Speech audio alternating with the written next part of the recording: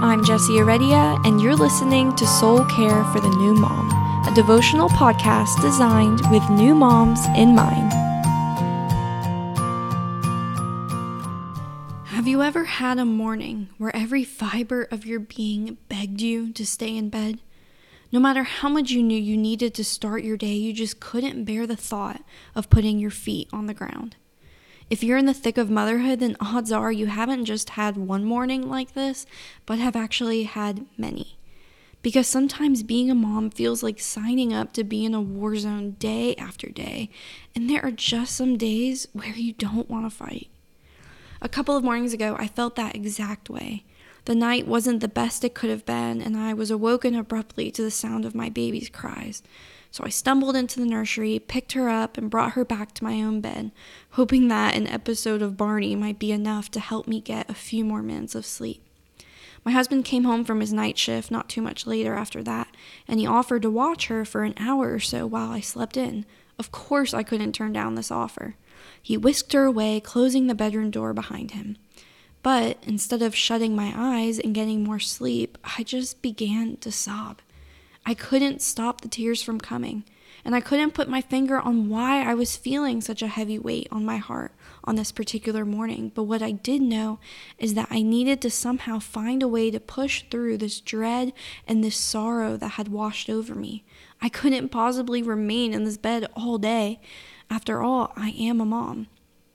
I'm sure some, if not all of this, sounds familiar to you. Waking up and feeling like there's a weight sitting on your chest. Dreading the day ahead of you for maybe no other reason than just that you're tired of giving your all. Tired of hearing the whines and having your shirt tugged on a dozen times a day. Tired of bending down to scoop up 100 refrigerator magnets or picking oatmeal out of the baby's hair. Tired of the sacrifice and surrender and the complete lack of control.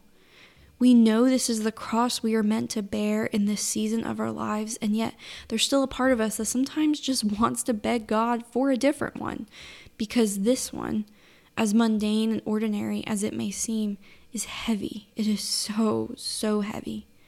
On the topic of bearing our crosses, there's a quote by Priscilla Shirer that resonated with me last week, and I want to share it with you today. She says, "If the cross you are being called to carry feels a bit heavier than you expected, trust that He Himself intends to pick up the slack. Your job is to just keep walking it out." Man, I have needed to hear these words so many times in different seasons of my life, but I don't think they have been as needed as they are right now. When you and I stepped into motherhood, whether it was planned and anticipated or something we just found ourselves thrown into, we began carrying a cross that we will not put back down until we reach heaven.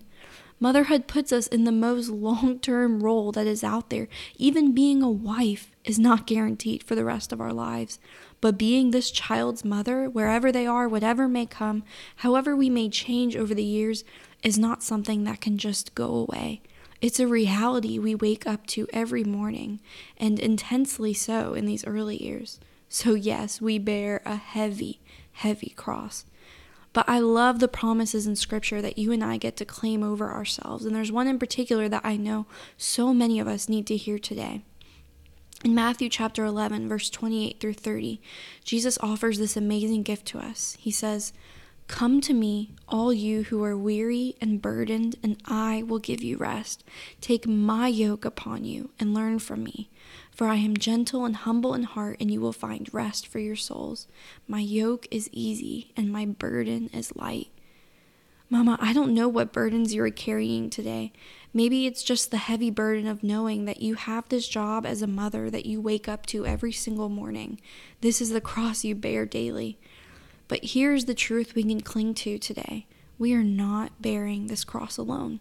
Jesus Himself lifts up one end on His shoulder and walks with us, picking up the slack on the days when we're feeling weak, on the days we're wondering how we're even going to get out of bed. He gives us the strength to put our 2 feet on the ground. He gives us hope to replace our dread. In case you're wondering, here's how the rest of that morning that I started telling you about went. After allowing myself a good 45-minute pity party, occasionally amplified with a fresh dose of tears whenever I would hear the baby's unhappy whines from downstairs, I somehow found the strength to sit up and put both feet on the floor, put on a tank top and a pair of semi-clean leggings. I attempted to brush through my matted hair, and then I faced the day before me. I walked downstairs, still feeling an array of emotions. But, I also felt a small glimmer of hope, because I remembered that each day, no matter how difficult, has also held some pretty sweet moments, like little girl giggles and tiny hands bringing me a book, us as a family going for a stroll around the park. And that is what happened. I felt so different at the end of the day than I did at the beginning. I can't say that I always see God in the mundane, in the day-to-day routine, and I don't often credit these special moments to him, but oh, how he deserves it, because he brought me into this season, every bittersweet part of it, and he's going to get me through. He'll get you through this too. Let's pray. Jesus, thank you for what you did for us on the cross. Thank you for choosing the road of suffering and shedding your blood so that we could know you and spend eternity with you.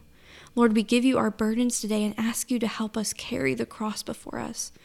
Lord, you are so faithful and good to not leave us on our own. You are our strength and you are our hope. Jesus, I ask that you give us joy when we're tempted to despair and that you help us face the day ahead with a heart of gratitude and worship. We love you, and it's in Jesus' name I pray.